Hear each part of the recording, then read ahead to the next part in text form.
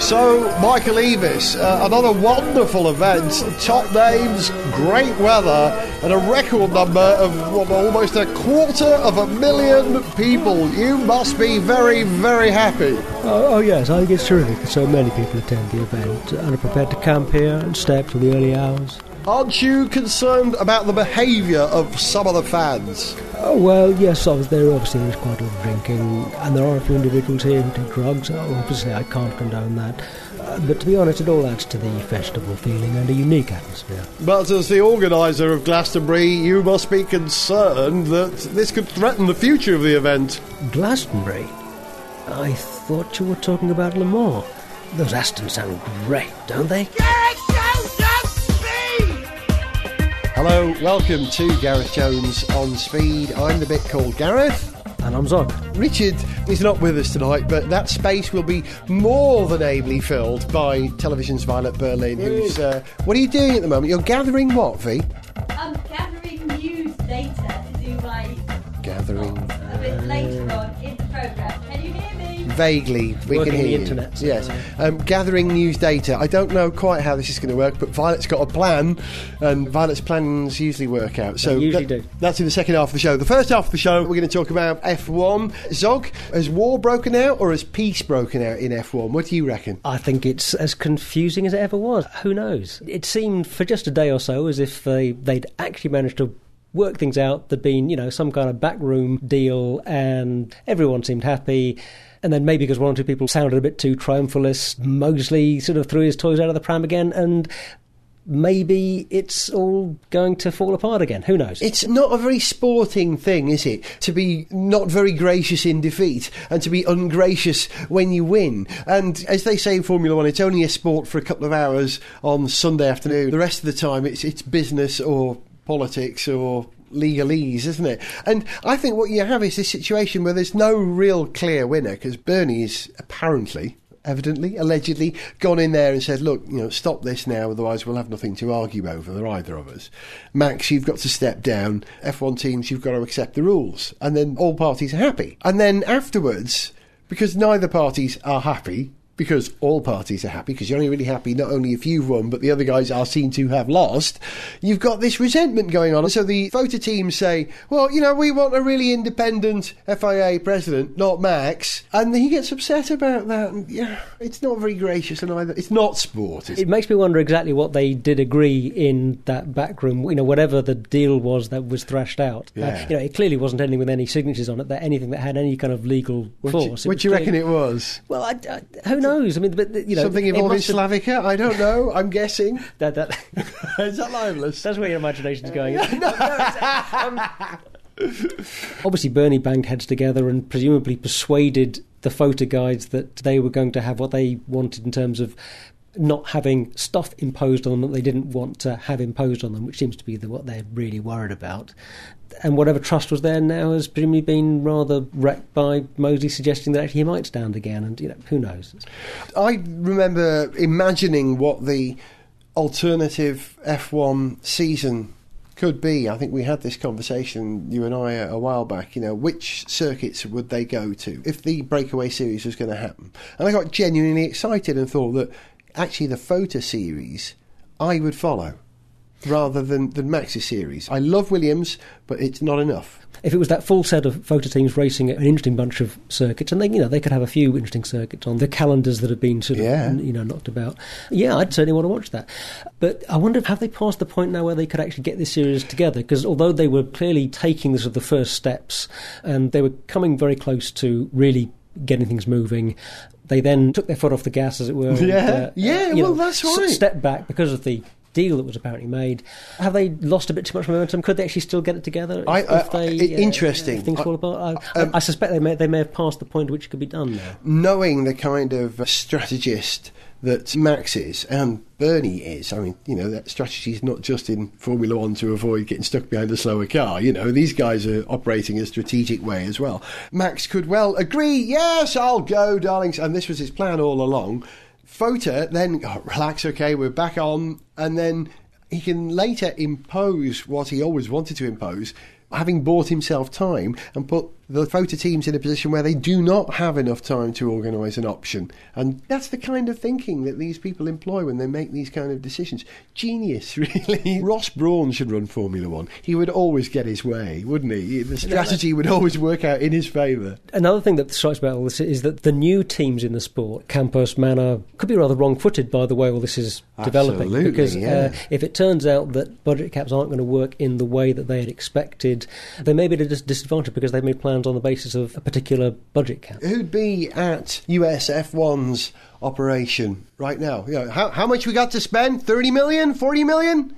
9 million? 200 million? You can't manage a business like that. You know, you cut your cloth to the resources available, and they don't know what their cloth is going to be. They're not going to win races next year. They're not probably going to pre-qualify next year. If it continues like this, it is unfair on the new teams.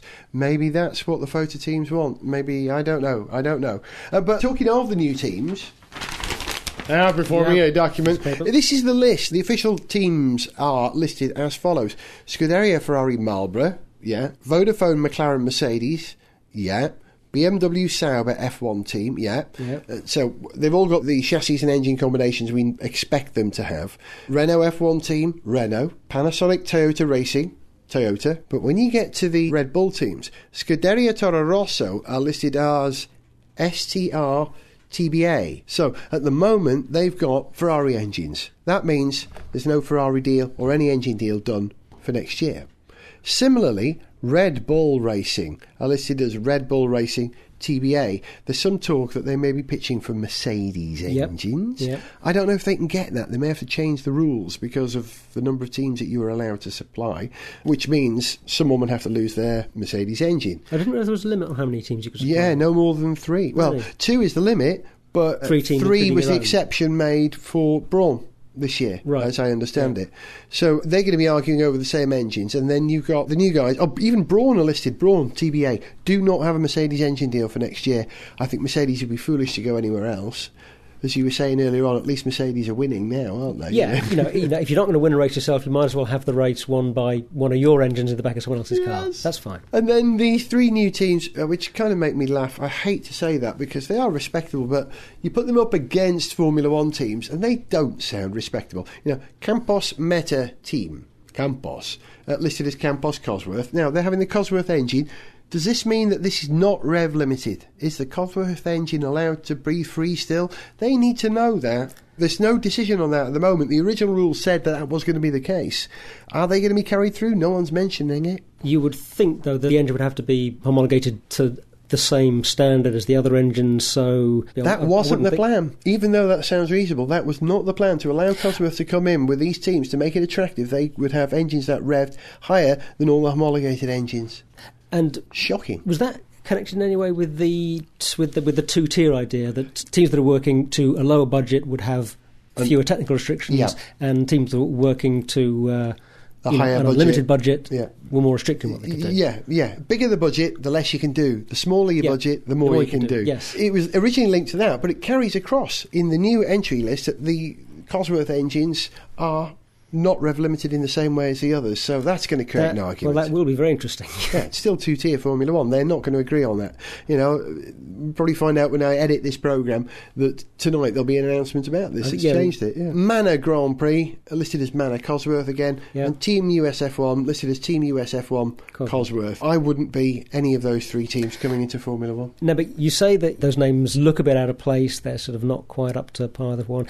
Yeah, the names will look a lot different as soon as they start actually winning. That's happens, if you win, if you win races or you get some good results, I'm not saying that any of them are going to do that next year, because I'm quite sure they're not. But Brawn came straight out of the box. Yeah, that was a shocker. What kind of odds would a lot of people have given on them winning their races? Although, given the background, given they were Honda, given how much money had been put into developing that car, yada yada, actually a lot of people would have said that. Fairy tales do happen. Yes. We've just seen one, But which of those teams, seriously, would you actually expect to make a decent job of it next year? Really perform? I mean, I would expect them to be respectable. I wouldn't expect them to be doing it... Unless they could put on a good show. Exactly, you wouldn't expect them to be on that list now if they weren't able to put on a fairly decent show, Of those 3, Campos, Manor and Team US F1, I discount Team US F1 because they're working so far outside of the knowledge base of F1, it's just going to be hard for them. I really think they are very remote. And open wheel racing in America doesn't have the same level of development that it does in Europe, and I think they're just too far from here to be able to do it, unless they know something we don't, and I don't think they do, because these are not people who've proved that previously. Manor, I don't know enough about Manor. I know they can run a competitive race team, but I don't know anything about where the car's coming from. But Campos Meta Team. Nice idea. The idea of a meta team. Yeah, I think that itself is interesting. Campos, the chassis is coming from Dallara.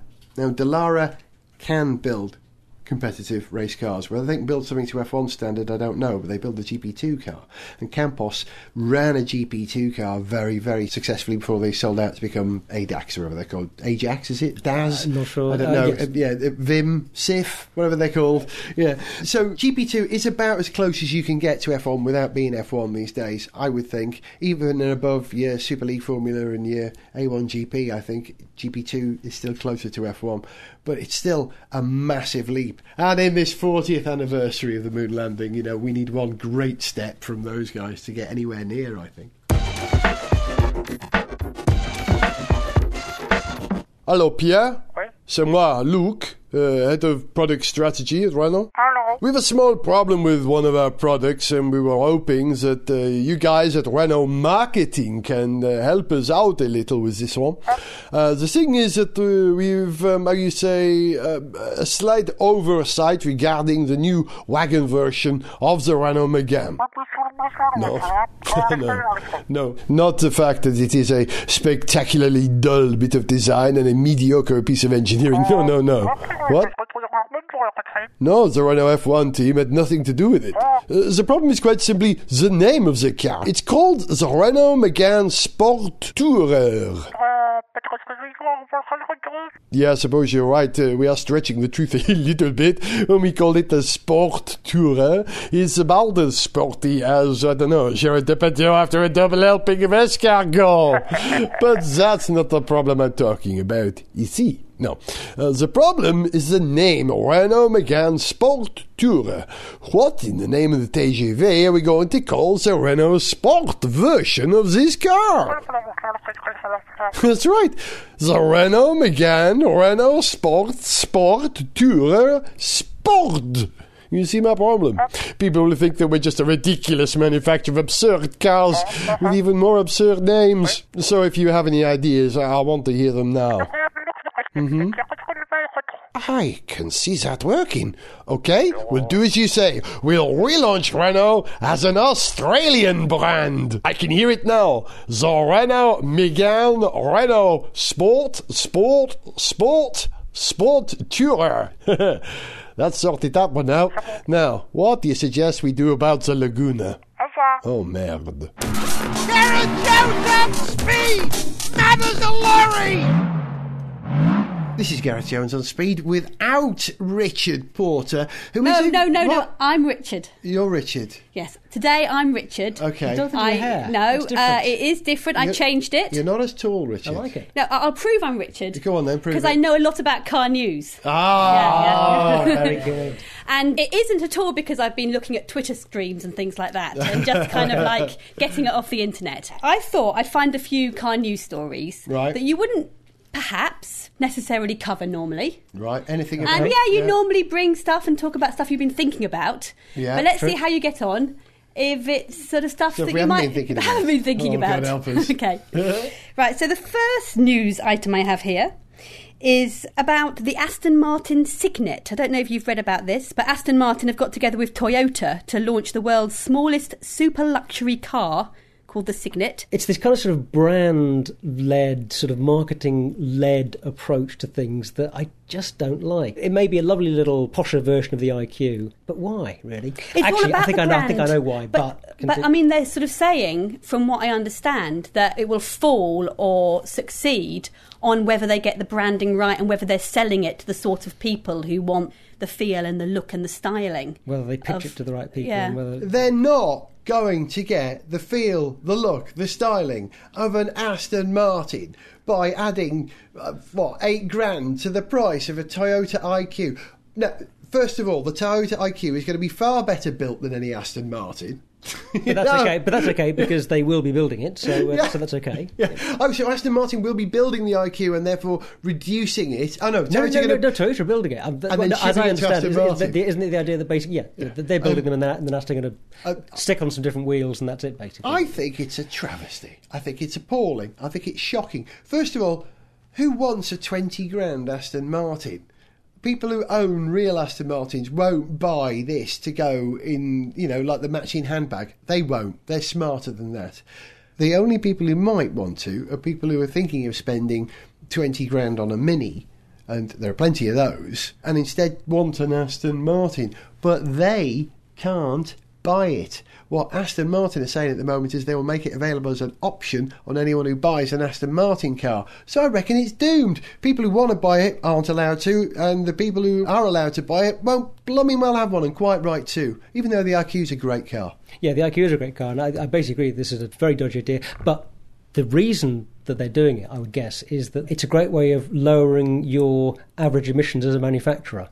Because all of Aston's other vehicles are very high emission, relative to the average car on the road, and that they suddenly have low emission vehicles averaging out over the fleet. That means that averaging out of their total sales, that means that they will come in under any legal requirement. That explains Ferrari's plan to market the Tata Nano as the Tata Nano Scuderia edition. There you go. But you are missing one thing that could also contribute to its success. Go on. Which is why do you think I picked out this story? You like it? The name! I mean, Signet. Signet. It's like a signet ring. It's something you No, get. Like a little baby swan. Little cute thank you, Zog. A baby swan. For me, it meant signet ring, which is like a really cheesy kind of 14-year-old thing. It just wasn't. It was bad. For those of us who can spell, isn't it SIGNET rather than CYG? See, that's the trouble with being Welsh. Yeah, honestly, that stuff is completely academic. I swear. Can I say something now about it being Aston Martin's swan song? Oh no, you can't. Because that was edit too that awful bit. Edit that out. Edit it out. out. Yeah, well, yes, that. Okay. All right. Next news. Okay, here is a very superficial story, less serious. I noticed that Lewis Hamilton has bought his pussycat doll girlfriend, Nicole Scherzinger, a new car for her 31st birthday. We don't normally talk about celebrity gossip and stuff, but because it was a Porsche Cayman, I just wondered if Zog had a comment on that. Because apparently Lewis Hamilton said, and I quote, it may not be exact because whatever newspapers reported this might not be the best papers, but it was a fitting gift. So is that a fitting gift? I think I wouldn't question Lewis's taste here. I think he's got impeccable taste in fancy girlfriends and cars to buy them. Yeah, I know you're a Porsche file, but if it's a fitting gift for her, you saying that the Cayman is a girl's car? No, that would be no. I wouldn't make any such so sexist a remark. Absolutely not. But is he allowed to buy a Porsche? Surely, if he buys Mercedes, a car, a little bit upset. I know. I'd be very upset. I don't know. I would guess that it's probably in his contract that he's only allowed to drive or be seen photographed in Mercedes. Any time that he turns up in a magazine interview, maybe he wants a Porsche and this is his way of getting to drive one. I mean, that's what it is. Yeah. I think you're on something there, Violet.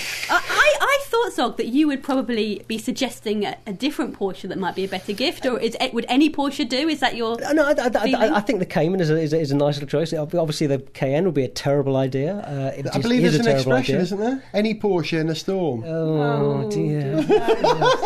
No. Yeah, but why has that never caught on? Any Porsche in a storm. In the week when Molly Sugden died, Molly Sugden played Mrs. Slocum in Are You Being Served? And this is one of the rare occasions where on the programme I can talk about something that's really, really British. But most of the Americans listening will know as much about it as we do. It was huge in America, Are You Being Served? Really? Massive! Like Monty Python, massive. Bigger over there than it was here, and it was big here. That Benny Hill and Monty Python. I should have written a sketch now with Mrs. Slocum talking about her Lewis and her pussycat doll. Oh, my pussycat doll's dripping wet. You know what I mean? That would do. That's it then. Yeah. Give us another one, V. More news. Okay, I have been reading this week somewhere on the internet that some survey that is apparently that's very precise. Well some done. survey A survey says that you've been on Facebook again, haven't you? I'm starting off here with a bit of anti-news. The anti-news is that you shouldn't be buying snazzy coloured cars because it's hard to sell them on second hand and the colours become unfashionable after a while. We Right. we all know this, Yeah, okay? yeah. But this study reveals the top 3 most popular colours of car on the road, and I wondered if you could be able to name them, that's all. In Britain or guessing- worldwide? It's British. The BCA, British Car black, silver Auctions. and red. Okay, Zog says black, silver and red. I will say, in order, blue, silver and white. Oh, well, you're both close. You both said silver. Is silver number 2? Take us, we're both wrong. You both said silver, that was right. Zog said black, and I you said said blue. They're blue. the 3, silver, Silver, black, black, and blue. blue. Okay. And which is number 1? Blue? Doesn't say which is number Oh, one. really? They're just the top 3? Yeah, I mean, colour's important when you're choosing a car. You know, even people who really know about cars, and you with say to them, well, what car do you want? And they say, oh, I'll have a Ford GT in blue. Yeah. And that's essential. Even people who really care about cars, the colour of the car is really part of it, isn't it? It is important, and it's more important with some cars than others, and it's fairly well established that if you're worried about the resale value of your Ferrari, make sure you get it in red or yellow. Mercedes, depending on the model, you know, sort of white would be a good colour for Mercedes, where it's not a good colour for other cars. Yeah, you wouldn't want a white Jag, really. Well, actually, the new XF looks fantastic in white. I almost had a happy accident when I saw one the other week in white. It was tremendous. An older Jag, an XK120 or an XK150 in white's okay. That police car going past looks good in white. That makes sense. Actually, old police cars, yeah. There you go. Mark But II. my Sora is white, which I think is a good colour for a Japanese car. But it's that kind of pearlescent white, and that gets something interesting of how paint technology develops, and you get certain colours are very much associated with certain eras because The way in which they work with the new light. colours come in and then become very popular on particular cars. I saw a two-tone Nissan Primera today that went past. I thought, oh, look at that brown Nissan Primera. Oh, it's turquoise. Seriously, it was one of those like the TVRs. Oh, I love them. Yeah, but on a Nissan Primera, it was just hysterical. My car, white. You know how your car dresses up as a Golf Porsche for Le Mans? I've decided if I were to take my Sora to Le Mans, it would have the number 11 in a circle on the door, huge NASA meatball roundel, that famous NASA logo on the bonnet, and in the window 3 American flags, and on it the 3 names would be Armstrong, Aldrin and Collins. That's the car Apollo for 11. this year. Yeah. Sponsor, Von 40th Braun, anniversary, Boeing, Rockwell, Rocketdyne, down the sponsor list down the side. How do we get onto that subject? Is it in the news? It's interesting you've been talking about how much you love all these different white cars, and this organisation has been saying that the high-impact white finishes are quickly going to become deeply unfashionable. As they did in the 80s. Yeah, 80s cars. Which, remember Golfs? Everyone had white Golfs and white Peugeots in the 80s. They look fantastic. Then suddenly they look horrible. White cars are really hip now. They don't age well on the whole. Well, there's no such thing as one white, is there? It's just it's we've true. already been sort of... As we know in our newly decorated Woohoo! Speed Towers here, which is painted in white tie. Is that right? Round the top? One of the many whites on offer. More news. General Motors, I've been reading, has reached a tentative agreement to sell Saab to the Swedish sports car manufacturer Koenigsegg. Why do you think I chose this news item? Koenigsegg, because you speak Scandinavian languages. Not even close. Oh, but you do. Because you like One of Saab? them. No, because I like the words thought with that's the double sort of letters thing in that them? you two would find really interesting. yeah, actually, it is. You're not wrong. Go on. Well, I mean, the thing that strikes me is interesting, is fascinating about it is that you've got what you think of as being like a tiny niche manufacturer. 11 Koenigsegg. cars, I mean, they make? not okay. I guess they're not that tiny. 18. 18 cars last year. year. Yeah. A company of that size taking up a Saab, I think that's a big car company. 93,000 cars last year. They're not taking over the bit that makes Swedish military jets as well, are they? I take it that's No, I think they're Saab Aero. it wouldn't be the same. And Saab Aero, you have Volvo engines. Did you know that? That's the sad thing. Really? Yeah. Saab aircraft have Volvo Penta engines. That's Richard. If he were here, he would back me up on that. I believe it. But it's a bit odd because this is a bit symptomatic of this brand thing that's going on again at the moment, in the same way that Aston Martin are flexing the brand. Koenigsegg are buying Saab, but it's not really Koenigsegg. A bunch of businessmen have come together to use the Koenigsegg brand with Koenigsegg themselves to spearhead a brand expansion and buying Saab. Koenigsegg buying Saab is far more interesting than Swedish Financial Investment Alliance buying Saab, and it may actually help Saab without really being any different. But Saabs aren't suddenly going to become more saleable because they've got a Koenigsegg badge on them, because Saab is a better known brand than Koenigsegg by a fairly long shot. I mean, Koenigsegg is a better brand if you're after, a really high performance, fabulous supercar. Then obviously it's a whole different story. But people who are buying Saabs, it's not the same market. Is it maybe more that it's the management expertise and the ambition of Mr. Koenigsegg as well, who quite likes the idea of owning the Swedish motor industry? Is there really a Mr. Koenigsegg? Yeah, there really is. Yeah, I can't remember his first name, but he's the man. I wish them well. I think it's kind of nice. I think it fits rather nicely. I think it'd be better if IKEA had bought Saab. I think that would be a better fit, kind of practical, modern, new, groovy, slightly green. Flat pack cars, I don't know. I like that idea. Yeah, you can fold your car away and park it underneath the house. Now, if they were taking over Westfield, that would make some sense. But that is a flat pack car. The Westfield 7, the Caterham 7. I like that. Oh, good. Is that your news roundup, Violet Berlin, of the television? Yeah. See how much I know about cars? My name being Richard and all that. Do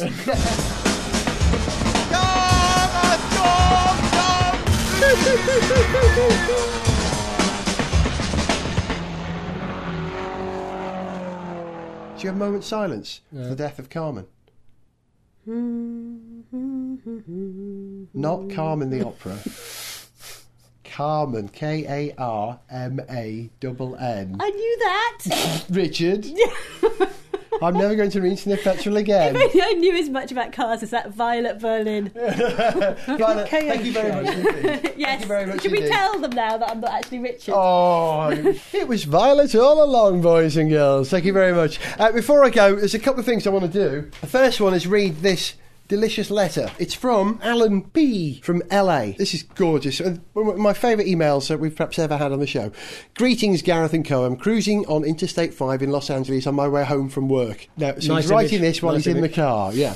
And by cruising, I mean crawling along at 5 miles per hour, hopelessly stuck in the middle lane in endless, absolutely claustrophobic, road rage-inducing, mind-numbingly hopeless traffic. It's about 33 degrees out and it feels like 60 degrees with all the smog and noise. And on top of it, the car in front of me has about a 15-car length gap between it and the car in front. A 20-mile commute that takes over an hour one way.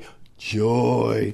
No, that's a great way to start an email. It explains why it doesn't also tail off halfway through with a major accident as he's typing this. Yeah, that's right. We know why he made it through. He was drinking coffee with the other hand. To help me get through this living hell and give me something else to focus on, I've taken to listening to your wonderful podcast. Thank you. I've just about caught up, and on this particular day I happened to queue up the Le Mans coverage. I tell you, the moment I started hearing those classic cars roaring down the track, it was like I was in the Matrix. Holes in traffic started opening up on all sides of me that I could slip through and get ahead. I could feel myself being soothed by those gorgeous sounds, and before I knew it, my speedo was hovering around 80 miles per hour and felt like I was actually at Le Mans hunting down the Peugeots in my VW Jetta.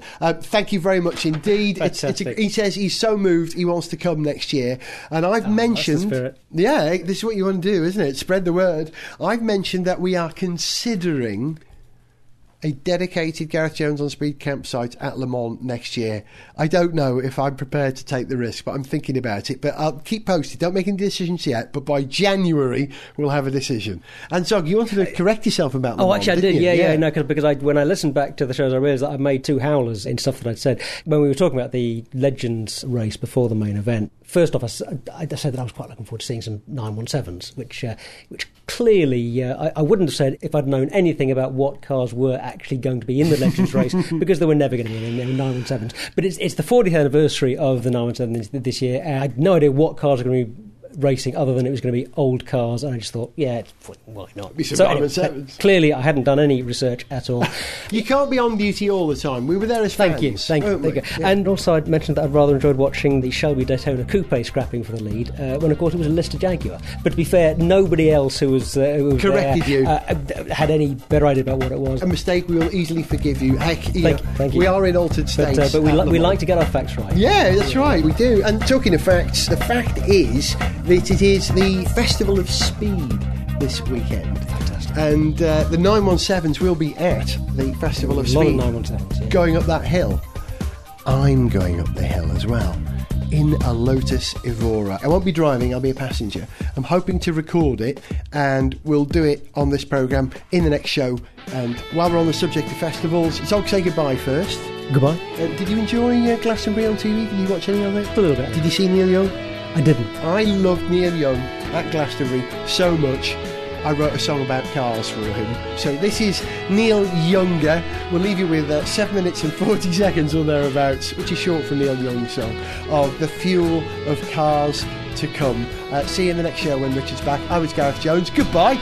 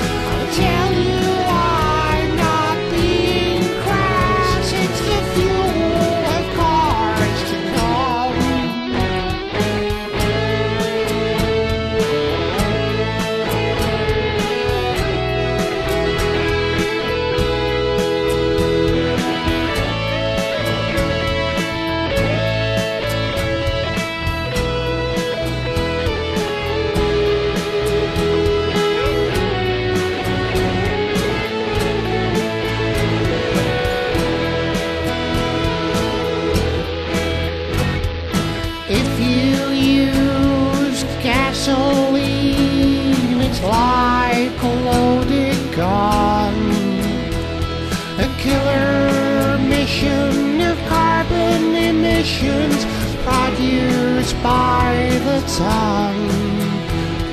I tell you, it's like a hurricane, a war that couldn't be won. With CO2 for me and you, the throttle pedal and the damage done. Let's have biofuel and electric cars riding on our highways, using fuel made from hay. I hope I'll live to see the day. From biomass to biomass, energy from dung. I tell you, I'm not being crass. It's the fuel for cars to come. So the harvest moon can't come too soon. A wake-up call before the fall, as we turn our backs and try to nap in our trucks and in our jeeps. There's a deafening silence of no car horn beeps, and they say it's just rust that never sleeps. I must admit, the driving round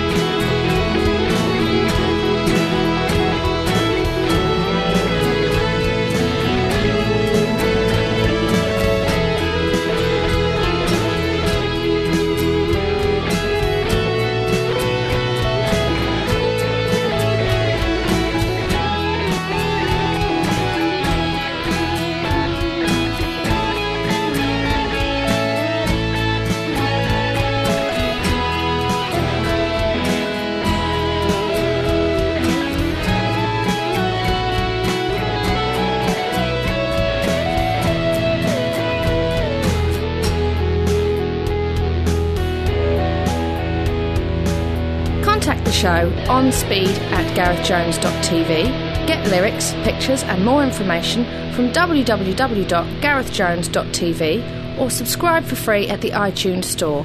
Gareth Jones on Speed is made by Whizbang.